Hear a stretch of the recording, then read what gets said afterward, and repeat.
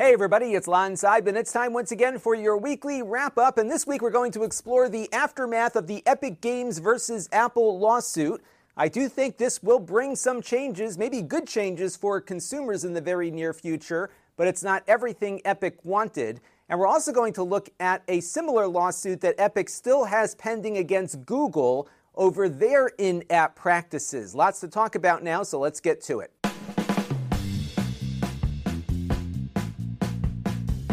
So let's first take a look at the Epic versus Apple case and what Epic was hoping to achieve.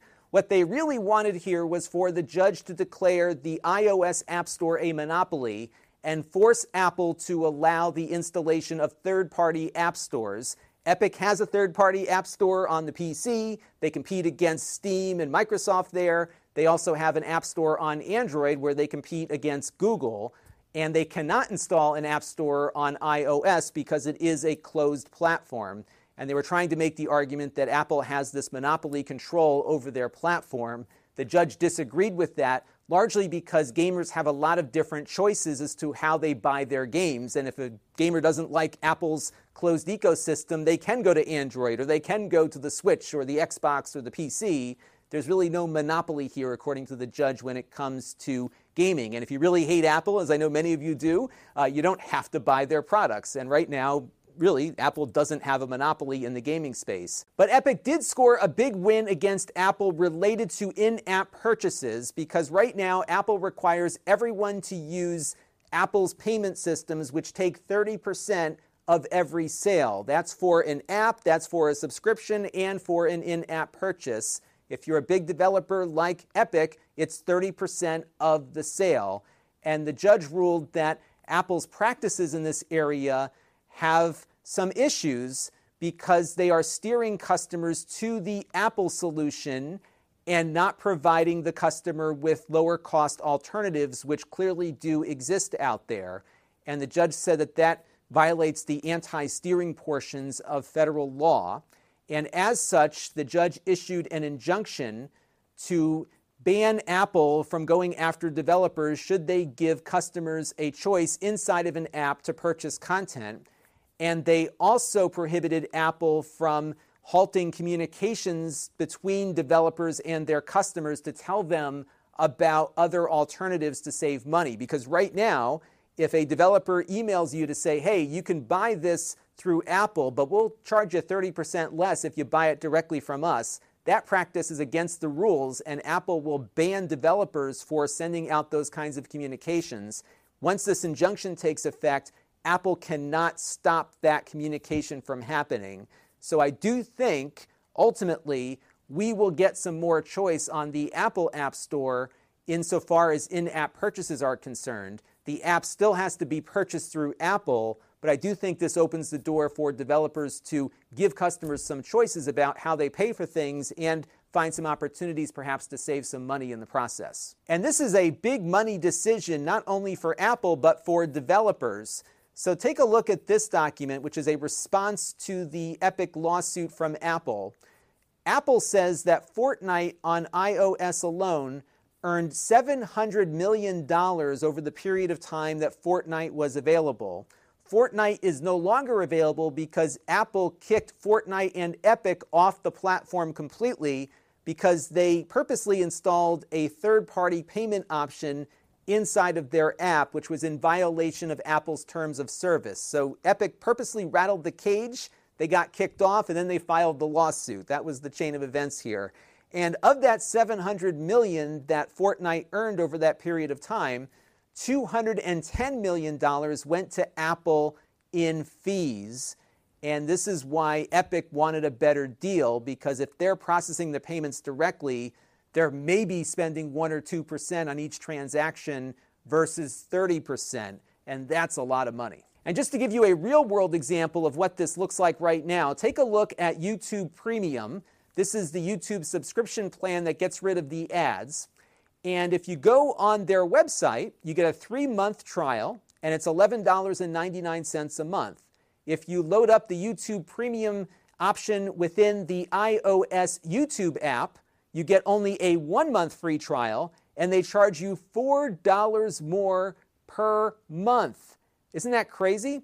And the worst part here is that YouTube is prohibited by Apple's terms from telling you that there's a cheaper option through the web page. They could even put a link in the app and say, click here and pull up a web page. They are prohibited from doing so.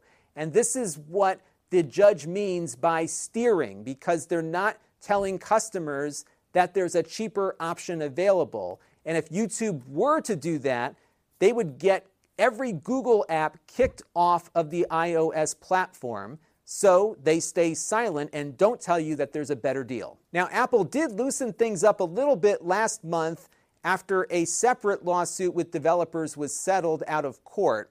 And that settlement allows developers to email their customers about alternatives to App Store billing. But I don't believe that would have changed anything related to the practice of not telling customers when they're being acquired that there are alternatives. And additionally, this would require the customer to turn over their contact information to the developer, because Apple does not provide developers with email addresses of who purchases their software. Now, one odd thing that came out of the Epic and Apple case is that Fortnite earned about $12 million in that short period of time in which they had that secondary payment option available. And because that was against Apple's terms of service for developers, it was a breach of contract on the part of Epic. So the judge is requiring Epic to pay 30% of the $12.1 million that they earned through that secondary payment option before Apple kicked them off the platform.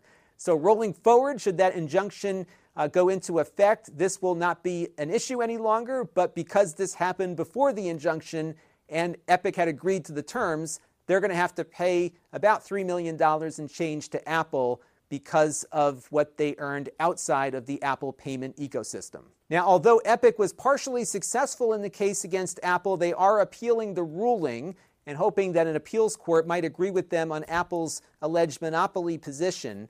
Epic is also, though, suing Google on very similar grounds, and what they did with Google was very similar to what they did with Apple. They installed a third-party payment option inside of Fortnite to give people the same amount of stuff for less money.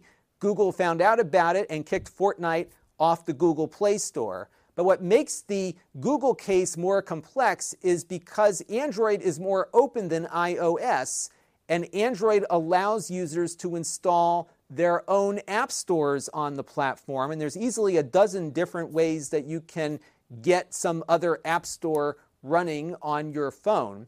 However, Epic is arguing that Google makes this process extremely arduous for competing platforms. And within the case here, they show all of the steps it takes to install the Epic Game Store on a phone and get Fortnite running. And in addition to making things harder for consumers, Epic is alleging that Google has engaged in anti-competitive behavior related to third-party app stores coming pre-installed on phones. And you might recall for a while you could buy these Motorola phones that had the Amazon App Store installed alongside the Google Play Store. I don't think those are available anymore.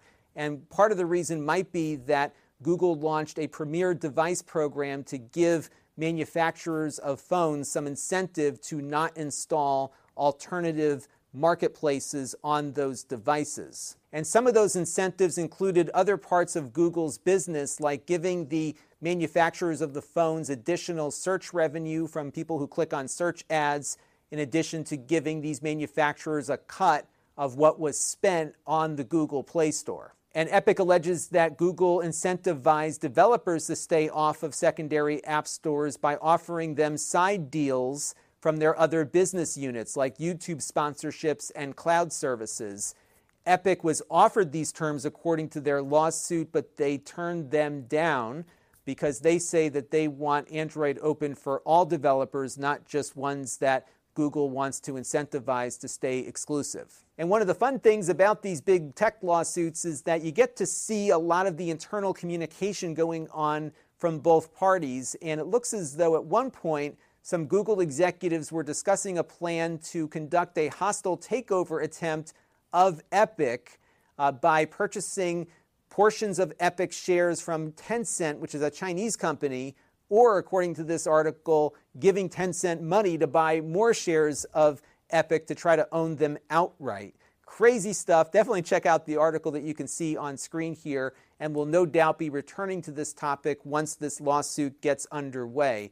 I have a feeling Google might be a little more vulnerable here than Apple, because Google did choose to open up their platform for other app stores, yet they are using some of their power in the marketplace to coerce or convince developers to stay exclusive to them. And there might be a little bit more liability here with Google on the App Store side. And what we just saw with the Apple case shows us there might be some liability for Google on the payment side as well. Now, the big question is, will any of this matter in the end to consumers? And I think it will, but Apple is not going to be required to make this easy for anybody. So in the case of the YouTube example we made earlier, if you wanted to switch to that lower cost option, you're going to have to go over to your iTunes account, cancel the YouTube subscription there, go to the YouTube website and re-register on that site, and now you've got a bunch of subscriptions in a bunch of different places billing you every month. And what I have found through my personal experience is that people generally stick to what's called the tyranny of the default. I remember when my bank shifted my free checking account to one that they wanted to charge me $12 a month, my wife was dragging her feet on getting her account moved over. And I said, it's $12 a month. I've had enough of this. We went to our community bank,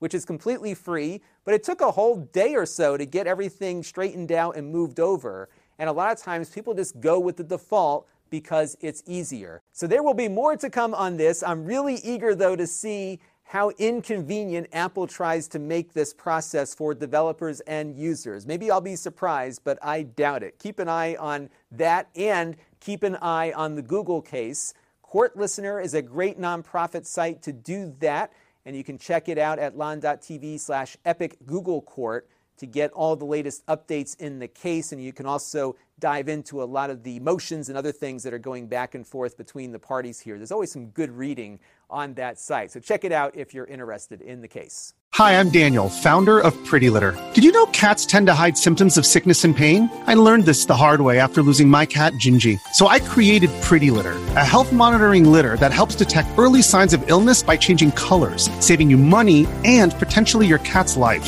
Pretty Litter is veterinarian developed, and it's the easiest way to keep tabs on your fur baby's health right at home. Go to prettylitter.com and use code SPOTIFY for 20% off your first order and a free cat toy. Terms and conditions apply. See site for details.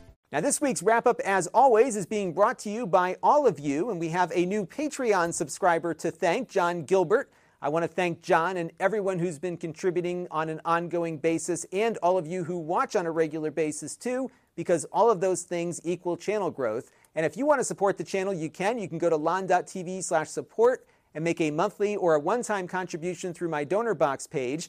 And speaking of fees, DonorBox takes the least amount of fees out of your contribution. So Google takes 30%. I forgot what Patreon is, but they're, I think, close to 10% when you factor all the different things into place. And DonorBox for me is typically between 2 and 5%, depending on the amount of the contributions. So there you go. The fees impact everybody everywhere, but at least you have choices as to where you can contribute to for your favorite creators, and I try to make it available everywhere. So we do support the YouTube membership program and Floatplane and Patreon. And again, if you just want to watch, that's cool too. Every little bit helps. Now, we have some other ways to engage with the channel. We've got my Amazon shop where you can watch my videos ad-free, and most of what I post here as far as product reviews are concerned end up over there. We also, of course, are on Floatplane, and we do live streams quite a bit, and you can see an archive of my live streams, also ad-free, at lon.tv/livestreams. Now, you can engage with the channel in a bunch of different ways. We've got my email list, which is very infrequent. We only send out an email when something's going on. I might send one out this week to let you know about my plans for covering the inspiration for a SpaceX launch. I decided not to go down there. There's not a lot of things the press can see at this one, so we'll do it from here. I think it's going to be a fun get-together, so I will send out an email once I know the details as to when the launch time is. And if you want to engage with us in other ways, you can go to my new Discord channel at lon.tv/Discord, and I got to start popping in there a little bit more often. But Brian Parker and Mark Dell, who have been managing that for me, will be more than happy to welcome you, and I will pop in from time to time as well. And we have our store at lon.tv/store to check out, and that's where I sell previously used items that I reviewed here on the channel, and you can often get a great deal on something because it is pretty much brand new. I just had it out long enough to review it, and we usually get rid of that stuff so we can buy more stuff to review. So if you want to get notified whenever we add something to the store, head over to lon.tv/store alert, and I've got a big pile of stuff I have to go through when I get caught up on my video reviews. And I've got a bunch of fun ones coming up this week, so stay tuned. And that's going to do it for now. Until next time, this is Lon Seidman. Thanks for watching. This channel is brought to you by the Lon.TV supporters, including gold level supporters Hot Sauce and Video Games, Brian Parker, Chris Allegretta, Tom Albrecht, Thomas Anfang, Jim Tanis, and Handheld Obsession. If you want to help the channel, you can by contributing as little as $1 a month.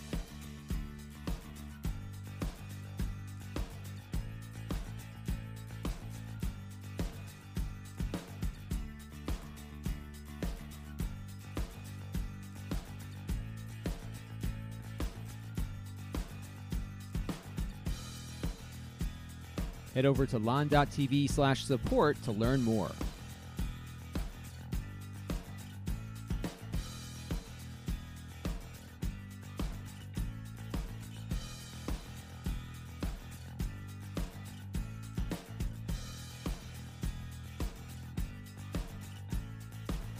And don't forget to subscribe. Visit lon.tv/s.